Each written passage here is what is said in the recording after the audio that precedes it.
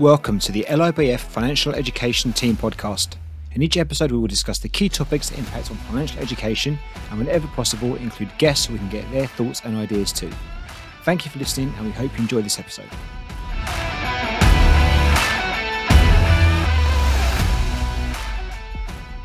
Andrew Craig, welcome to the Financial Education Team podcast. Great to have you on. How are you doing? Very well, thank you. Very good to be on. Thanks a lot for having me. Well, it is 100% all our pleasure. We're really keen to make this podcast work, and that's only going to be based on the quality of the guests we get on and their experience and what they do. And I've been excited about having you on this episode. I know we've spoken a few times over the last couple of weeks, but I know the content we're going to cover today around your background and some of the exciting things you've got moving forward and have already done is going to be great for me personally, but more importantly for all the listeners who are tuning in. So thanks for giving up your time. I also know how busy you are, so I really am grateful. Well, I hope I can live up to the billing. That's a pretty, if you want to have a top quality guest on, I hope that ends up being the case. Or I'll do built you up now. Yeah, exactly. No pressure. Let's talk nonsense for half an hour, but we'll see how we go. Well, on that note then, I think the first thing to see if it's okay, if you don't mind just telling us a bit about kind of your career, your background and what it is you currently do. Sure. So I always joke whenever I'm asked that, because that's invariably the first question you get asked in a podcast. And, it's all of us Brits. It's the question that British people really hate.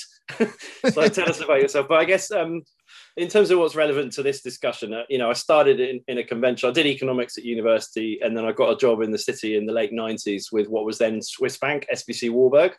And so since then, I've basically done 22 years in financial services of one kind or another, with Swiss Bank for a few years, a Swedish investment bank, a French investment bank. Who am I missing out?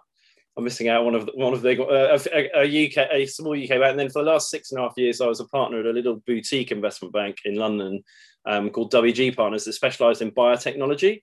But which is all a bit of a red herring, because what then happened is that in 2010, I was living in New York, working for the French investment bank I just mentioned. And basically sort of woke up one morning, I was like, not happy, wrong city, wrong job. What am I doing here? Homesick, whatever. And just thought I needed to make a change. And I ended up taking actually 2 years out of conventional employment. And I had this idea to start a website. And I look back now, it's funny how naive I was, right? But I had this idea to start a website, which ended up being called PlainEnglishFinance.com. And it was basically, sort of angry young man, realization that financial literacy is really poor, and I found it really frustrating. And everybody only does cash or cash and property, and people don't make use of financial products. People don't understand the basics of people's eyes glaze over when you start talking about equities or bonds or And I thought actually, I kind of knew from first-hand experience, having worked in that world for however long it was by then, 15 years or whatever, or a little bit less than that. But that's a massive shame, and that's a massive shame for individuals at the individual level, for people, because it makes it so much harder to become wealthy, and that's why so many people have such a difficult relationship with money and wealth. And it needn't be that hard, right? But it's also more broadly, because when you aggregate millions of people in that position, it's a massive shame for sort of society, for mankind, without wanting to just put it in a slightly over the top way. So I had this idea to start a website called Plain English Finance, and I was basically just going to put loads of stuff up on the website that said, what is a bond? What is a share? Why is this stuff important? How can it, it get rich slow? How can you almost guarantee that you can become a millionaire? Like, it was ridiculous that sounds, and we'll come on to that. If you start young enough and you know what you're doing with stock market investments, that is a very, very real possibility, even for people on an average wage, right? Which is a big part of our message. And so, and I guess what then happened through a series of kind of happy accidents, through luck rather than judgment, as I often say, is that my rather rubbish website that had like tons and tons of content on it that I'd written and just posted up with no real idea of what I was doing, kind of morphed into a book, which was originally called Own the World and is now called How to Own the World. And basically what then happened was the book, randomly within a few weeks or months or whatever, there were lots and lots of 5-star reviews, and we were kind of looking at sales reports from Amazon going, hang on, that's good. And that was very exciting. And it's now in its third edition. It's called How to Own the World now, because I discovered after I published my self-published one that there was another book out there called Own the World. So that was, obviously, I was going to ask that. Well, the first one was self-published, and I did a Google, but I didn't do a proper search, all over the world. There was a book in America. So I actually had to take legal advice from a very expensive lawyer in Chicago about that. But anyway, that's why the second and third editions are called How to Own the World. And so what do I do now? Well, I actually quit my day job only a couple of months ago, because basically I really want to go full time on all of this. And so what plainenglishfinance.com or plainenglishfinance.co.uk is my business. I actually published a second book. So the first book's called How to Own the World. The second book we published last year is called Live on Less, Invest the Rest, which is kind of a sort of almost like a workbook. It's almost like the first book's more the theory and the second book's the practice of the nuts and bolts of which investment accounts and pensions and ISAs and all that sort of good stuff. And then very happily, again, through luck rather than judgment, we 3.5 years ago, well, it's a lot longer ago than 3.5 years ago, to how long it's time it took to get it sorted. But we managed to launch our own investment fund with two professors at the Cass Business School in London, or the City of London Business School, I think it's now called. But they're pretty high profile, horribly smart guys that I'm incredibly honoured to work with. And it's a bit of a long story as to how we got to know each other, but we did. And I'm, very honoured to work with them on a strategy whereby we basically have an investment fund that we think is a very defensive, accessible, sensible way of investing money in your pension or your ISA or whatever. And it's like any investment fund, it's horses for courses. It only suits people who want the job. It just sort of does what it says on the tin, right? And people who want that job done, we're very proud of it. It's still, and this is part of why I just quit my day job, candidly, because it depends on who your audience is and who's listening, but it's got about 11.5 million quid in it at the moment, which sounds, to a lot of people, sounds like a big number, but actually in the fund management industry, that is a tiny number in your subscale. And so my job, the other thing to say about that is basically until you've had a fund up in lights, a fund always has a chicken and egg problem, right? Which is that nobody wants to invest in a fund until it's got a track record. And you can't get a track record until somebody's invested in the fund, because you basically need 10 million quid to sort of make it wash its face economically, so you're not hemorrhaging cash every month. So, and happily we got to 10 million quid right out the gate 3.5 years ago, but because of the success of my book and because of the size of our audience, a lot of people have the same experience in fund management, which is then you can't really start getting lots of money into a fund until you've done more than 3 years, because people want to see a 3-year track record. And actually, a lot of the big investors in the UK and elsewhere in the world want to see a 5-year or even a 7-year track record, which is part of why I stayed at my day job, because the commercial rubber can only really hit the road now that it's been trading for more than 3 years. And, the last years, it's done a lot better than in the first couple of years because of coronavirus and all sorts of other stuff. Anyway, very long-winded answer, but basically we've got a book, we've got an online community, which is hosted on Facebook just because of the functionality that provides us with, chat and sharing content and stuff. We've got an email list, which has got more than 12,000 people on it now, where I send out, my ramblings, which hopefully people find interesting. We're about to relaunch our YouTube channel, and we've got this investment fund, which is why I've quit the day job to go full time on pushing all of these things ahead. And the last thing I'd say is that we kind of sort of cheesy Californian thing to say, but we have a stated mission. We have like a mission statement for our company, and that is very simply to improve the financial affairs of as many people as possible. And I mean that actually the company's existed for 10 years, so that's nearly 10 years of kind of. It was a lot more than a hobby, let's be clear, right? We raised money and stuff, but, I was running it alongside a full-time job, and, that's an awful lot of work kind of done gratis, really. I mean, I've never paid myself anything yet from this business, right? And so I guess I'm just saying that to credit the fact that we have a real sense of mission, and we've done, I've been willing to work on it for 10 years because of the sense of mission. And of course, I'll be very happy if we end up with £1 billion under management in our fund, and it's more than a sense of mission. But anyway, so there you go. Goodness me, sorry, that was like a 10-minute answer to your question about what do you do, but that's hopefully relatively comprehensive. It's the perfect answer, because it totally explains why we're excited about having you on the podcast and why we can chat about some of this stuff, because you're the right man to chat through these things. It's a wonderful history, and But what resonates from what you've told me, and also just speaking to you the last couple of times, is you seem to have a bit of a passion, just not for doing the job, but also for explaining what it's about. So whether it's the fund or the book or the website, you just seem to have this thing where doing it's not enough for you. You want to share the knowledge and help people understand it too. And I'm curious to know, because that's quite unique. I mean, I'm sure there's some really great guys that have had similar backgrounds you've got work-wise, but don't have that drive about them. Does that come from a place you're aware of? My wife would probably say it's just I'm an angry young man, or I was more of an angry young man probably before I met her. But there are so many reasons for that, and basically, I feel very, very passionate. Like I said, at the top of this call, I articulate financial literacy, the possession of real financial literacy amongst the general population, as what I describe as a silver bullet for society. Because this stuff is not that common. The other thing I often say is becoming good at finance, like effectively financially literate, so you can actually do something that changes your life, and it will change your life, right? Truly, is no harder than learning how to drive a car. And it's an insane sort of societal blind spot all over the world that everyone thinks it's normal to learn how to drive a car. It's like, oh yeah, driving a car. If you showed a car to somebody in 1800 and they watched it go 100 miles an hour around a racetrack and then said, right, in you get and try, they would absolutely freak out and think, that's the most frightening thing ever. We're all completely inured to it. And I guess the analogy there is most people think about the stock market or bond market or they think about financial stuff as being super complicated and for rich people. And that is a massive tragedy, because it's a tragedy for millions of people who with relatively little information. And as I say, I always go back to this car example. Like it less time than it took them how to learn to effectively drive a car around the place, right?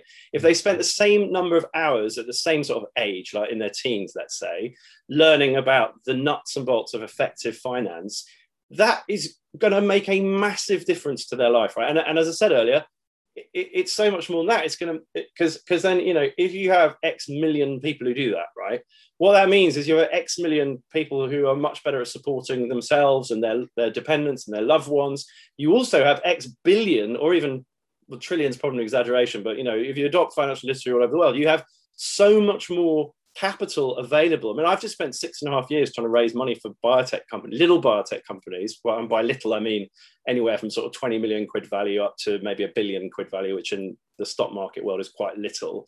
And these are brilliant companies that could cure cancer. I mean, one of them is actually one of the manufacturers of the AstraZeneca vaccine right now, for example.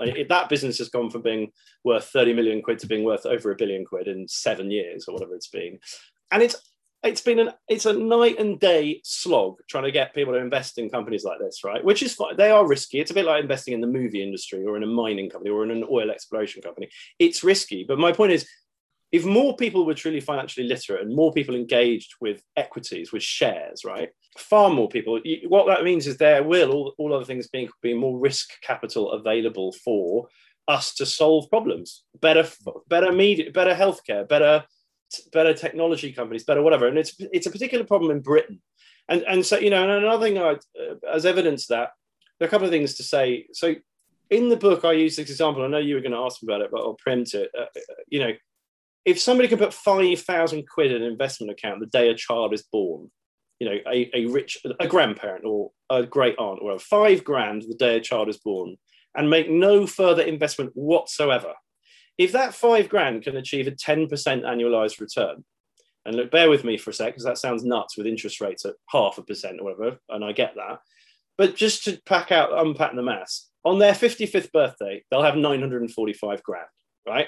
£5,000, 5,500, 6,150, on and on. 55 years later, the first day they can legally retire, they'll have 945 grand with no more investment than £5,000. Now, 10% sounds nuts for people who are like, well, that's just nonsense. I walk into Lloyds or Santander or Barclays, I'm going to get 0.5% or whatever. And cash ISAs, pay less than inflation, so you destroy real wealth. But the S&P 500, the US stock market, has annualized 9% returns going back to 1872. Actually, I think that's slightly out of date. I think it's higher than that now, given it's at 4,200 or whatever it is today. So look, not everyone can achieve, 9%. There's volatility along the way, and we can perhaps come to that. But the basic point is that you can certainly do an awful lot better than 1%, and you might not do 10%. But there is a chance that if you engage with this stuff, you can actually aspire to make really meaningful returns on your money, especially if you do it over many years. And so the other point I wanted to make is, because this is really important, this comes back to your question about, so why am I on this crusade? Well, so I've just told you that the American stock market has basically annualized 9% returns going back to 1872. The average investor in America has made 5% returns. Okay, and that's basically, it's all to do with fear and greed and psychology and impatience and people wanting to try and get rich fast instead of get rich slow. Because what that does is actually, and I often talk about ignoring the news. Like, one of the most important things to do in investment is ignore the news. You shouldn't care about Trump or Brexit or coronavirus or anything. You should learn about how to invest for the long term. Totally close your eyes, cover your ears, and never watch the BBC and never watch all this bleating nonsense, because just for your investments, right? Because there's a massive negative correlation between people who think they want to get into investment, like, oh, I'm going to be really plugged in and read websites about finance, that's going to improve your percentage returns. I've got 180 degrees the wrong way around. It will almost certainly retard your percentage returns. So the market's done 9%. The average investor's done 5% because of this, right? Because they panic and go, oh God, Trump's won the election, I'm going to dump all my mutual funds, right? But then it's far, far worse than that, right? Because in Britain, only 8% of people are investors. So the market's doing 9%. In 8% of people who actually know what an ISA is or a stocks and share, they know what the stock market is, and they wake up on a Sunday morning and think, I might just read Money Week magazine and figure out what I'm going to do with my money. Set up regular direct debits into an ISA, into a stocks and shares ISA, actually know what a fund is, etc., etc. That's only 8% of the population broadly, right? So 92% of the population are making 1%. Okay, and they're making what at the moment, because what they're doing is they're in cash. They're in cash ISAs, they're in cash. So, and that is a massive tragedy for all the reasons I know, because it doesn't need to be that way, right? It could very easily be that a far higher percentage of the world, and by the way, although this is probably quite hard to credit academically, and I could be shot down in flames by a serious economist, but it feels to me intuitively that the more people are putting money into equities and knowing about shares, potentially the percentage return should go up, right? Because there's more money chasing all those quality companies. Yep. That's probably not correct. But anyway, but it sounds like it should be. Yeah, well, quite. But it certainly would have a positive impact on really important areas of the economy. And I know that, as I say, firsthand, because little British companies coming out of Oxford or Cambridge or Bath or Leeds, or lots of universities where there are, if you like, boffins, research scientists who think they might have a cure for cancer or for one of the cancers, or an amazing technological innovation that could change diagnostics for cancer or whatever, find it incredibly hard to raise money because a big part of the reason for that is because too few people, everybody's sitting in cash ISAs, or property is the other one, of course, because, again, everybody feels really comfortable gearing themselves up to the eyeballs, taking on a massive mortgage that's a huge multiple of their annual income or their combined annual income as a married couple, right?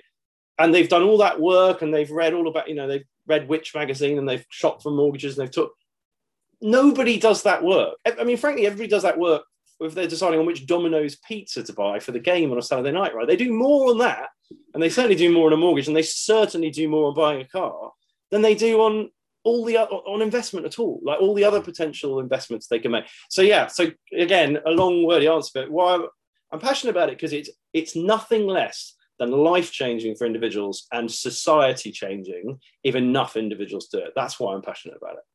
And that, again, a great answer. And it does come shining through when I speak to you. And obviously, I'm sure people can hear that now, the way you're talking about that. And it's a wonderful thing. So we need people like you, the understanding, that share some of these things to give us the confidence to actually look a bit closer at this stuff and see what it can do for us individually. Well, I have a question for you now, which may be the hardest question I'm going to ask you. I don't know. It might not be, but it sounds like it could be. And it's back to your point about, one of your objectives on the website, you mentioned it, is to improve the financial affairs of as many people as possible, which is wonderful. There's obviously an issue with understanding of finance. We recognize that, you said, particularly in Britain as well. So I just wonder, why is there an issue then? Why have we got this problem with it? If we look at how we might solve some of these things, where does the problem come from? Why does it exist? And particularly, why does it exist in Britain? There are tons of answers to that question. I think one of the first ones is that I read a brilliant book recently by a guy called Morgan Housel called The Psychology of Money. Annoyingly, he sells I think he sold 400,000 copies of that book, so he's blowing me out of the water. But I've sold far more copies of my book than I ever dreamed I possibly would, so I'll take that. But he's also American, and his book works. My book's mainly for the British market. The American market's so much bigger. So, but the reason I mention that is he talks about that is by the way, it's a fantastic book that everybody should read, because it really helps on all this stuff. But he talks about the fact that actually most financial products are only a few decades old. Before, and I talk about that in my book. I talk about the fact that because of financial innovation, the mere fact that it is possible to invest in stuff and then aspire to get to a point in your life, which we call retirement at the moment, and conventionally, is a pension, and people at the age of 60 or whatever can stop and live on their capital, not on their labor. The mere fact that that's even possible, that there is a human technology that makes that possible, is remarkable and relatively new. The sort of human society's transition massively, obviously, in the last century plus, from feudal to kind of agrarian, basically Downton Abbey. The rich people had everything, and there was no middle class, and you're either sort of an aristocrat or grindingly poor and had a life expectancy of 20.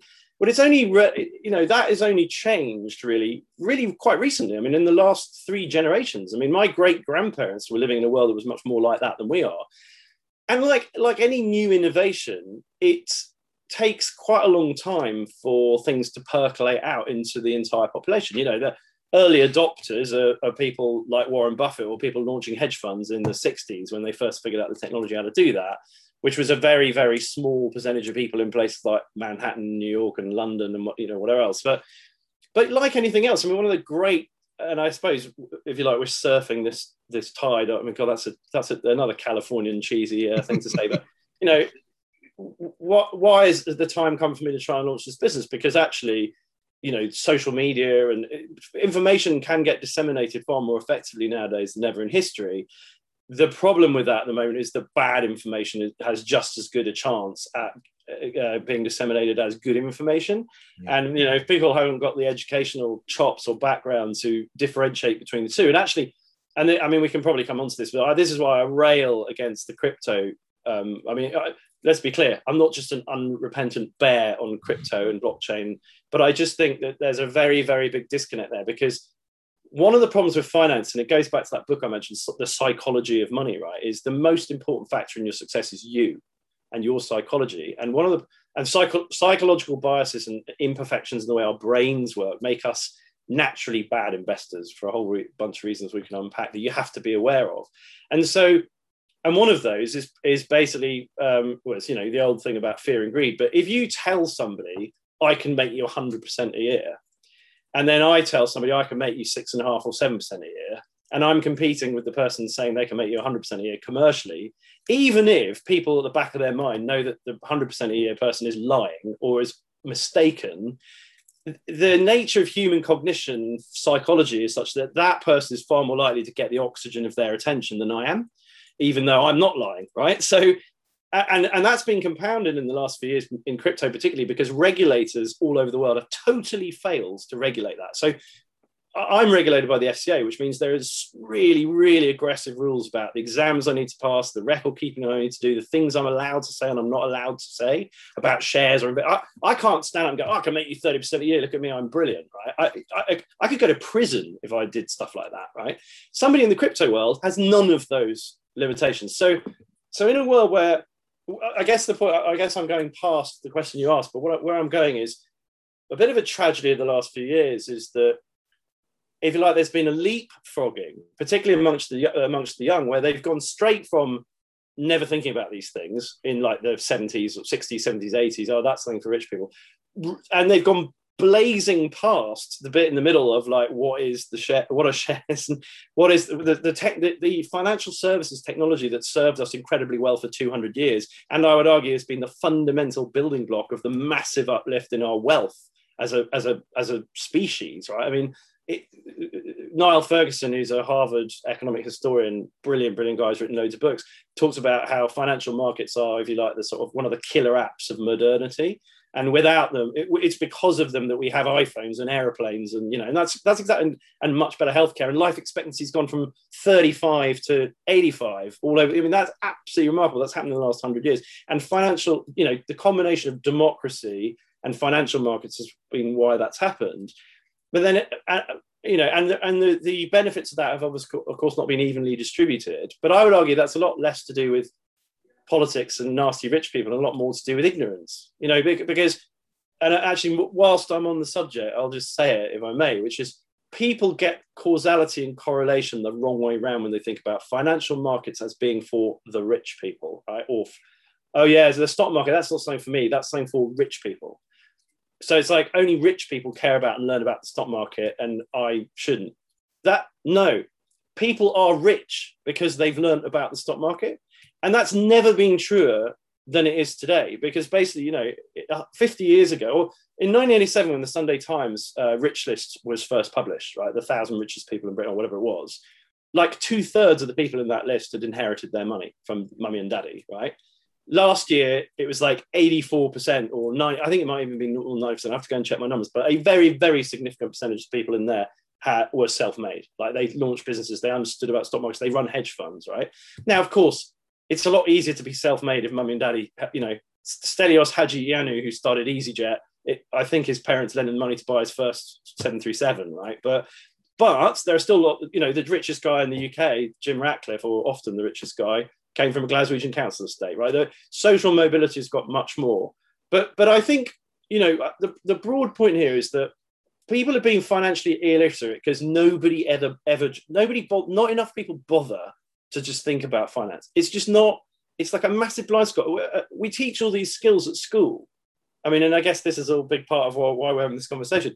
And we don't teach these very basic lessons about something that's been around for 200 years and has been utterly transformational for humanity. And, it goes back to I'm rambling now, but it goes back to my driving analogy, right? I mean, everybody learns how to drive, or whatever very high percentage of sort of adults or learn how to drive. Nobody learns what a share is. And then the other thing is, the problem with that is that then some of the people who haven't learned what a share is start investing in shares, which is another reason why. Well, that's a bit like driving a car before you've passed your driving test or had a driving lesson. You're a lot more likely to crash, right? So anyway, that was another very long and rambling answer to your question. But it's a great answer to the why we've got some of these issues, and you touched on some really resonant points for us. And you know what we do at LIBF. We work closely with trying to provide quality qualifications where young people, particularly those at secondary school and college, can learn a bit about money. And it's got two aspects really. One of that is around the personal finance, so you understand and confident to talk about things like mortgages and interests and student loans, these kind of things, and the terminology and the language that comes with that. But second of all, also to plant some seeds potentially around careers and how you might use this knowledge to move forward. And that's what we kind of do. And I know that I think we come at this maybe slightly different ways, but with the same objective, and that's just trying to help more people kind of get a better grasp of this world and make it better for them. So I'd like to talk about your book, if that's okay, because your book's fantastic. And and I think, again, it's one of these tools, I guess, that's going to hopefully, or already has, helped people in just understanding about the world of money and how they can have an impact, and and maybe just dissipate some of these fears and terminology that comes with it, or to make it more accessible. So the How to Own the World book, can you tell us a bit more about that, who it was written for, and what your objective was with the book, and any future plans, if there are any? Yeah, sure. So, so first, it's called How to Own the World, right? And and I've had a very much stick about that. It's a bold title, but I like it. Yeah, who do you think you are? I mean, but then sadly that misunderstands what that means and all that. So it basically has two things in it.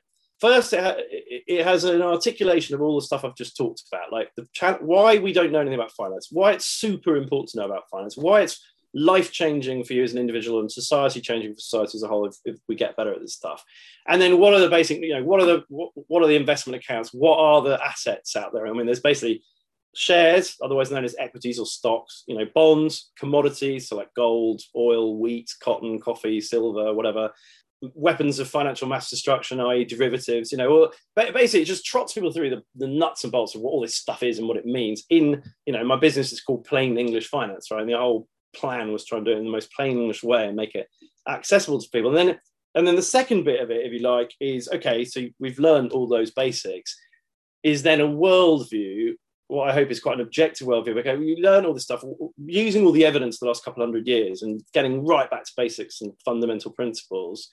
What can I do as somebody sitting in Britain? Because it is very UK, I mean, problematic for me commercially that I can't access the US market yet, right? But I mean, but people in the UK love it because it is UK centric and talks about ISAs and SIPs and, you know, stuff that's relevant to UK people.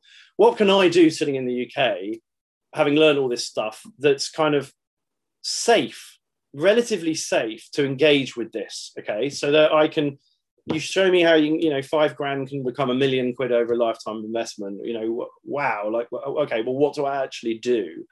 The sort of worldview that I then articulate is basically how the richest and smartest people in the world have invested for the last 2 centuries. And I'd include amongst that group Oxford and Cambridge universities, who are very wealthy, as everybody knows. They have these big endowments from all the rich people that used to go there and, you know, give the colleges millions, tens of millions, even hundreds of millions of pounds. Harvard and Yale in the States, the same thing, basically Ivy League US colleges who have multi-billion-dollar endowment funds, people like the Rothschild family, you know, the sort of great and good and the very wealthiest people in history. There's a commonality to how they all invest, which they have been able to do for 200 years, right? Because they are who they are. The man in the street has not been able to do until about 10, 20 years ago, let's say, because of innovation and financial services. And what that basic thing is, which long-winded, but which is why it's called How to Own the World, is own all major asset classes in all major geographical regions. Because if you own American shares, European shares, including UK shares, and Asian shares, and if you own commodities, and if you own bonds, although that's a bit of a special case at the moment, but what most people do is they find out at the stock market and they end up just owning shares from their own country. That is falling far short of owning all assets in all geographical regions, right? And only in the last few years, thanks to online trading accounts and a one particular innovation called an ETF, an exchange traded fund, which is a very cheap way of, if you want to buy 500 companies in the US today, 500 companies, you can do that with as little as 25 quid a month, right? You couldn't do that until relatively recently. So my insight, if you like, was to sort of say, okay, all these super smart people have invested like this. Because what does that do? Because in 2007, 8, 9, stock markets all over the world halved, right? But oil hit an all-time high in 2008, and gold was up 19.5% in 2009. And so the insight is basically like you have this, if you own all assets in all major regions of the world, you protect your downside, because there's always, Warren Buffett, the most famous investor in the world, arguably says there's always a bull market somewhere, right there. And so now you think that if you do that, it kind of, it's what some people might refer to as a porridge portfolio, like, bleh, it's like super bland.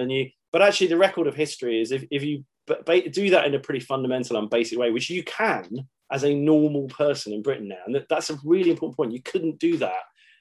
You couldn't do it as effectively as you can do it today, even 5 years ago or 10 years. Well, I mean, I could say you couldn't do it until we launched our fund 3.5 years ago, but that's not true. After it's just one approach, and there are plenty of other ways to do it, which are more or less risky.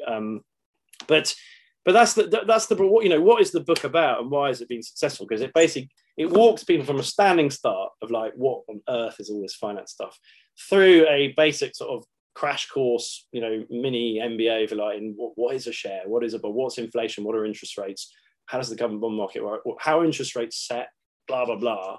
And in the third edition, I did do about 8,000 words on Bitcoin and crypto and everything as well, just because it now exists. And then it says, okay, so now we've learned all that, what do we actually do? And we do something which, and look, there are tons of other things you can do. But this is just a sleep at night kind of cockroach portfolio approach to, okay, if I do this year in, year out for most of my adult life, from the minute I start earning money with a little bit of what I make each month, I should actually become quite wealthy. Again, it's get rich slow, not get rich quick, right?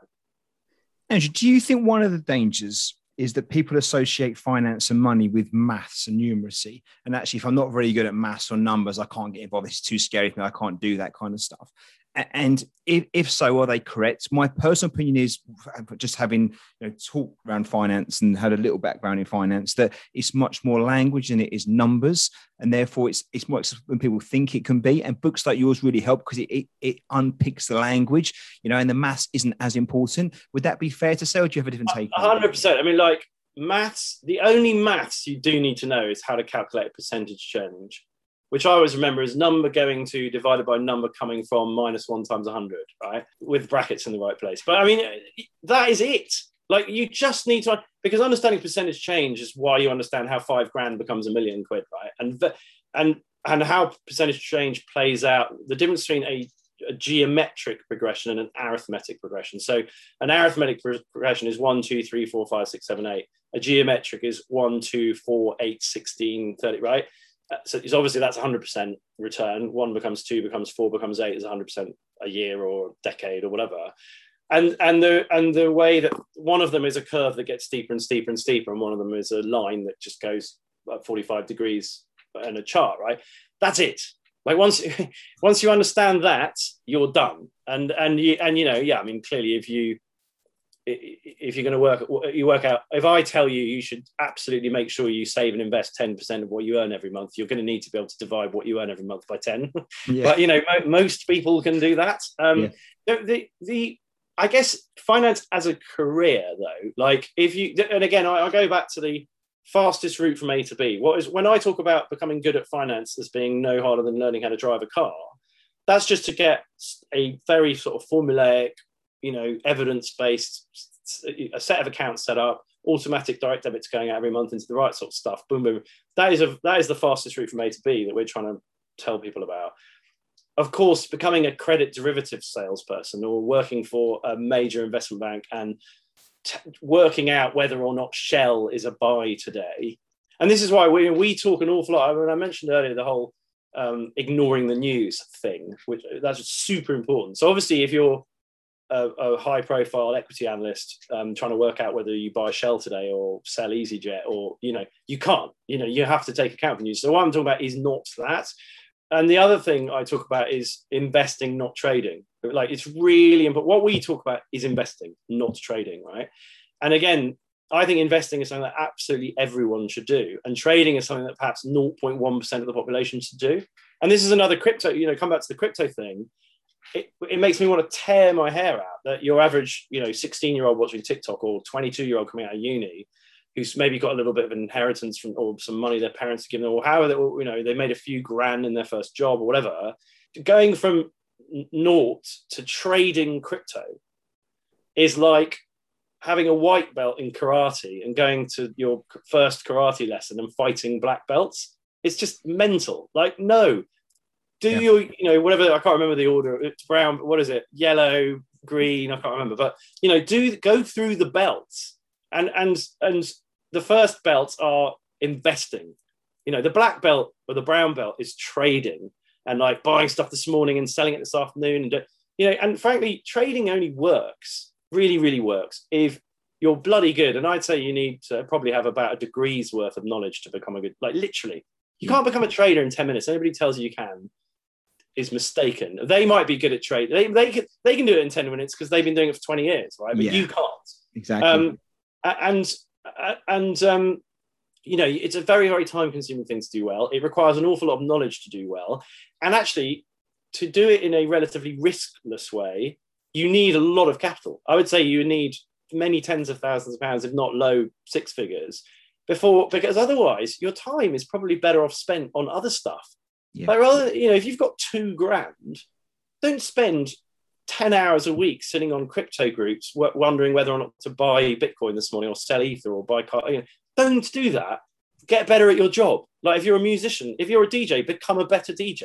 If you're an accountant or a surveyor or an estate agent or but whatever you do, that 10 hours is better spent doing that if you're in your 20s than if you've got £2,000 messing about trying to turn it into £3,000. So anyway, you can see, I forgot what your question was there. I've gone off on a rant again. But, you answered them perfectly. So another question, really, because this relates to what you were talking about. And obviously our focus is very much looking at young people. So I'd be curious to know if you could speak to yourself as maybe a 17 or 18-year-old young lad now, you know, and what might you say to yourself with your knowledge and experience and knowing what the world's like now with regards to the opportunities, technology, for all its good and bad opportunities it presents? Then what might you say to yourself as an 18-year-old young lad?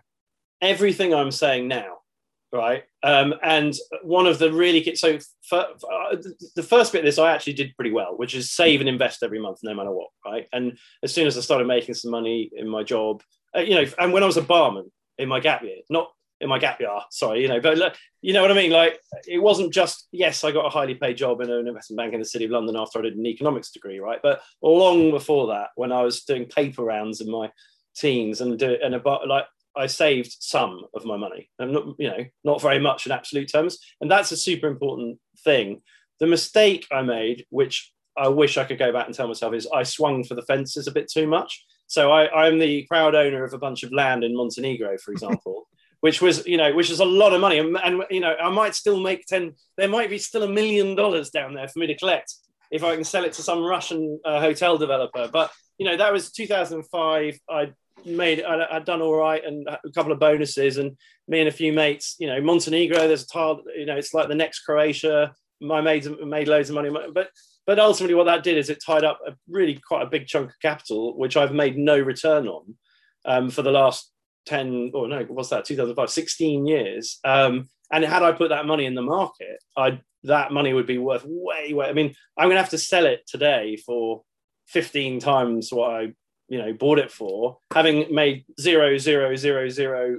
And so low risk, pedestrian, plodding, own the market, invest every month.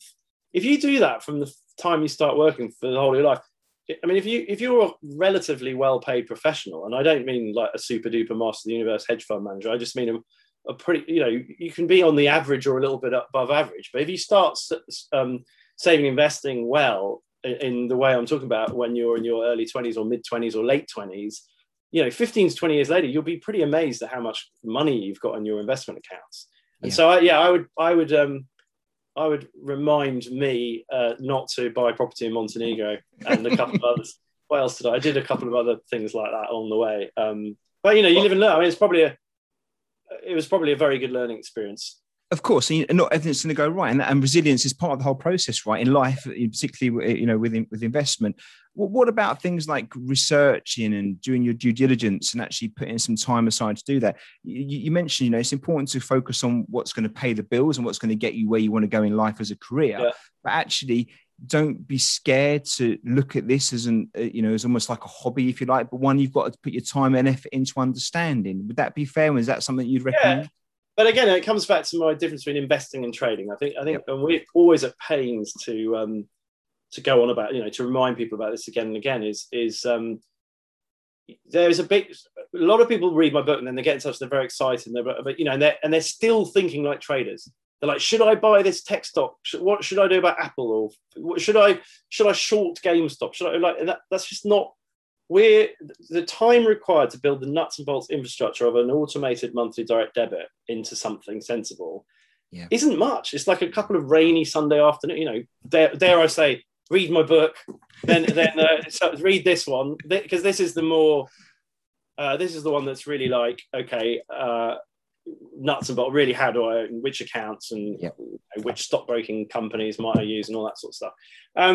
You know, and there are lots of other great books, like I talked about the psychology of money earlier, but that the admin required and the work required to do that. I mean, obviously, the more you do over time, the better, right? But it's important to just set up a basic infrastructure. And one of the other things I say a lot is it's 90% admin and 10% fund selection.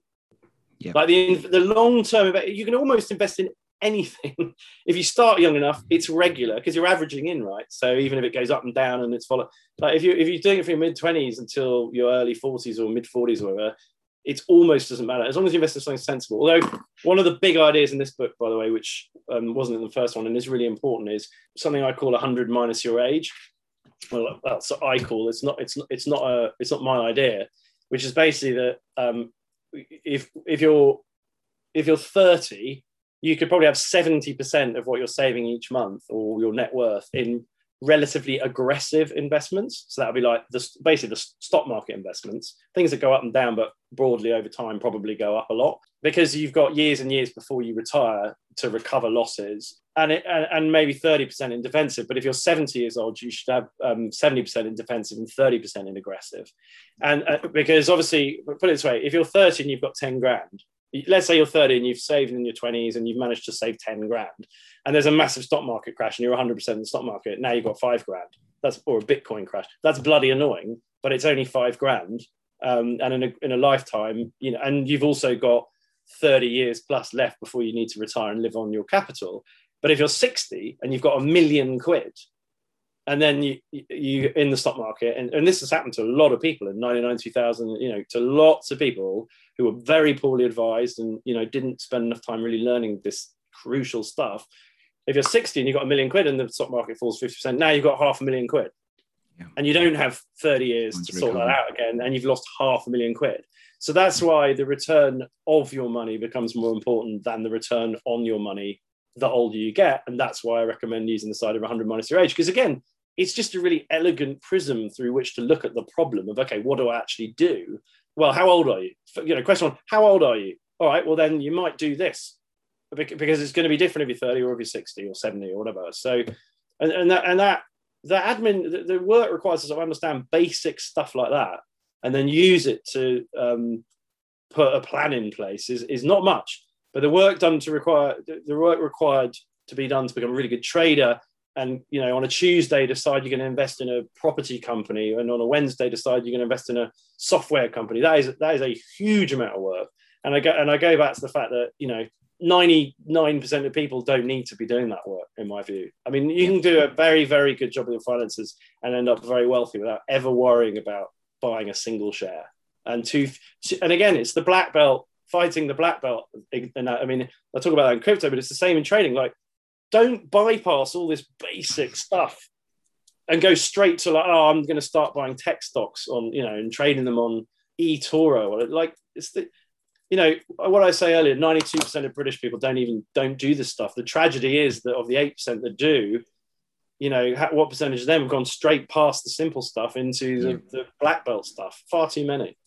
I wonder how much of that is down to the fact that the average person isn't around this world enough. So all they see is either nothing or the bright lights with the big investments, and don't see the bit in between. And actually it's the bit in between that can really make the real difference. And you either hear the really good news stories from, these wonderful investments that people have got lucky and made, or the really bad choices they've made, but you don't get the nuts and bolts. Well, yeah, actually, yeah, that's right. The mainstream press will always talk about a stock market crash. So let's say the stock market crashes on 0.1% of days. Yeah. On 1,000th of trading days will be a massive, it might even be less than that. I'm trying to think mathematically.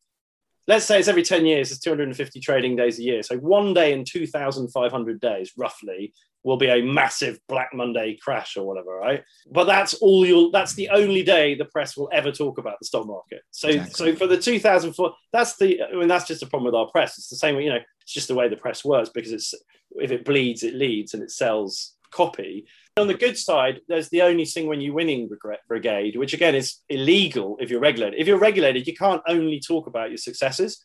If you've had a -6% year, you have to declare you've had a -6% year. If you're in crypto, you can go, you just talk about all your winners. That's all you ever do. And we all know, behind that, under the tip of the iceberg is all the winners. The 80% under the water is all the losers. And, there's an awful lot of that going around in that world. But yeah, so I think people get a very distorted view, because the mainstream press only talks about massive crashes and, tragedy and disaster and whatever, and then the kind of online people throwing money at Facebook ads to get your attention online are telling you, I can make you rich in 10 minutes. As I said earlier, I wrote a piece a few months ago called "When is 7.5% better than 75%?" Right? It's on the opinion section, and it was basically about the importance of volatility adjusted returns. And as I said earlier, human nature is such that if somebody says to you, I can make you 100% a year, and you sort of feel in the back of your mind that they're lying and they can't, far too many people will give them their money than if I tell you, I reckon I can make you 5, 6, 7, 8% a year. That's fear of missing out. It's just human nature. Yeah. And, and it's tragic because people almost do it knowing, yeah, it's like we know if those of us who perhaps drink too many beers at the weekend, we know that if we go to the pub on a Friday and we're really tired at the end of the day, and we're going for, there's a brilliant, have you ever read the Daily Mash? There's brilliant articles there. It's hilarious. Sign up to the Daily Mash. There's a good recommendation for it. It's very, very funny every day. And there's one of its articles recently was man going to pub honest for first time ever. It says, do you want to go for 6 pints? Like instead of do you want to go for a pint? But anyway, my point is human that we know we're doing stuff that's bad for us and it's not going to work, but we're weak and feeble and and I guess I would like to think that having engaged with X hundred pages of my books, it will increase the probability that you won't get swept down that, Alice rabbit hole or whatever, or sinkhole. I mean, look, I still now, I'm having spent years in I believe that a number of the biotech companies that I know inside out and back to front are almost certainly worth 10 times what they're currently trading at, right? But I have to be very careful about how I allocate my capital to that belief, because I could be wrong, and I could be being naive, and I could be too close to it. So even though I've spent the best part of 7 years learning about that sector and being a professional in that sector, I've still got to be self-aware enough not to just put all my money in it and get swept into it. And so for somebody who's got no basis in finance at all, it's perhaps unsurprising. And one other thing I would say is, if you go on Wikipedia and type in, if you Google cognitive biases, which are basically in what psychologists have done loads of work on over many, many years of sort of malfunctions in how our brain works. I think the Wikipedia entry has like 110 of them. And the Chartered Institute of Securities and Investment, one of your peers that examine people who are going to become stockbrokers, have 46 of them in their examination materials. So if we've got time, I'll give a really quick example, which is just to show how humans' brains fundamentally don't work, right? And then that makes us bad investors, and we have to know about these and fight them in order to be a better investor. So, for example, it's sometimes called the surgery example. If you need to have a really dangerous surgery that could kill you, right? If the surgeon says to you, you've got a 90% chance of surviving this surgery, or you've got a 10% chance of being killed by this surgery. So you're saying the patient's sitting in front of the surgeon, and a surgeon can either say, look, there's a 10% chance you're going to die if we do this surgery, or they can say there's a 90% chance you'll survive. They're statistically exactly the same, right? But what would you do? If I say, if you're sitting there thinking about whether or not 90%, please. Yeah, right. And so it's just, that's just an example of how our brains are hardwired to get stuff wrong. And we do that with finance. The evidence is if you ask 10,000 people that question, like some huge percentage of them will if you give them the 10%, they won't have the surgery. And if you give them the 90%, they will have the surgery, even though it's statistically the same outcome, right? And so that's just a little vignette. So there are 46 of those, or 100 plus of those, where people think something and feel it very, so loss aversion, to my point about the press only talking about the stock market when there's a massive crash. So that means that people in their brain, when they think about stock market investment, all they think about is it's risky immediately. Like the first thing that comes up in their head is, stock markets, they're risky. Actually, stock markets in many ways are less risky than cash, because cash is guaranteeing the destruction of your wealth. If you have £100,000 and it's sitting in cash, you're getting poorer every single day. If it's sitting in the stock market and you actually know what you're doing, you're getting richer. And nobody gets taught this stuff. Which is why I wrote a book about it. Andrew, that's been awesome. Thank you so much. You've gone like above and beyond all the questions that I've asked. You've really shown your passion for the subject, and not just your knowledge and what you're talking about, because obviously you've got that in abundance, but your passion for actually helping other people kind of understand this world a bit more. We come at, I said before, we come at this from different angles, and sort of different levels, but I think ultimately but very aligned. Very aligned. Exactly. Yeah. And it's great to talk to people like you. They're making a real difference out there. And it's been wonderful having you on for this episode. Curious to know what your plans are moving forward. What, obviously you've made the leap into this. You've got the fund, you've got the website, the books. What's your plans over the next few years? Yeah, so a lot. It's super exciting. I've got a lot of work to do. So first thing, I'm hoping to publish 2 books One is a teenager, sort of young adult. So again, hopefully we can talk about this a lot going forward, given what you guys do. But we, around about early next year, I need to deliver the manuscript by December. And then it usually takes about 2 or 3 months after you deliver the manuscript to do the edit and then get it published. So we're doing a version of How to Own the World for Teenagers. So it's Owning the World for Teens, or whatever the working title. And then I'm also doing a book on biotech, which the working title of that is called The Future is Biotech, because I just think it's incredibly badly understood. And, if you like, my business is plain English finance. I've tried a plain English finance overall in my first 2 books. And in this book, I want a plain English biotech. Because I think the Googles and Amazons and Facebooks and Netflix and the big $1 trillion companies of the next 20 years are very likely to be biotech companies, because they really are going to change the world. And biotech is not just in terms of curing cancer or dementia or elderly care or all these challenges we face, but or tissue engineering. So if you could have a new hand like Luke Skywalker. I mean, literally that stuff is not far in the future from now. It's really amazing that the science fact looks a lot like science fiction right now. And, it's part of why coronavirus vaccine took 10 months instead of 10 years. It's all part of the same thing. But, I think those technologies could also really sort out agricultural production and energy production. Things like enzymes applied to algae could give us aviation fuel and automotive fuel. And there are just so many incredible sort of things that biotech might deliver for humanity in the way that tech has done in the last 20 years. So I'm writing that. I may then look to, we've got an investment fund right now, which is a global multi-asset fund. If I can, I would like to launch a biotech investment fund.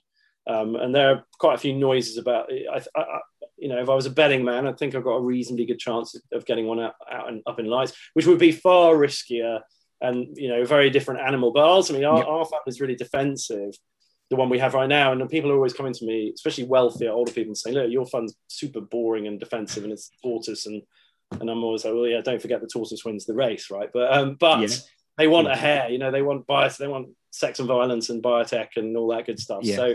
So that would be lovely if we can manage that. And then, just relaunching my YouTube channel to just put, I write long stuff and people want perhaps bite-sized, like 3 to 5 minutes of actionable stuff. So that, and then, just all of that stuff. So all of which you can find at plainenglishfinance.com. And I'm on Twitter, just search for Plain English Finance, all that good stuff. And if I may just mention, the easiest way to kind of hear about all this stuff is on our website, on the landing page, on the homepage. You just go down to the bottom of the homepage and there's a box. You just put your name and your email, and that's it. And I only email every 2 to 4 weeks. It's not like a daily spam of annoying nonsense. It's just like when I have something really important to say, I write something. And you can delete it then if you like, but hopefully, Andrew, we'll make sure we put the website link and your contact details in the show notes anyway, so people can find those for you. Brilliant. Thanks so much for your time today. Best luck with everything you're doing. When the book comes out, The Future is Biotech, make sure that you check the title first. No one else has put it out already. You're probably on safer ground with that one than the other one. Well, now remember, that was when I self-published. Now I've got a very big publisher who know about how to stuff like that. You're going to be fine then. Yeah. No, look, thank you so much, Andrew. It's been a real pleasure talking to you. I could talk for hours. If you're happy to come back on at some point in the future to discuss maybe another topic or fine tune some of this stuff, would that be okay? 100%. Oh yeah. Look, I mean, I'll do this stuff till the cows come home. So Well, look, it's been fantastic for me. I've really enjoyed it. I know listeners will too. Best luck with everything that you're doing moving forward. And I certainly look forward to speaking to you again, hopefully in the not too distant future. Well, thank you very much. I've really enjoyed it. It's great speaking to you.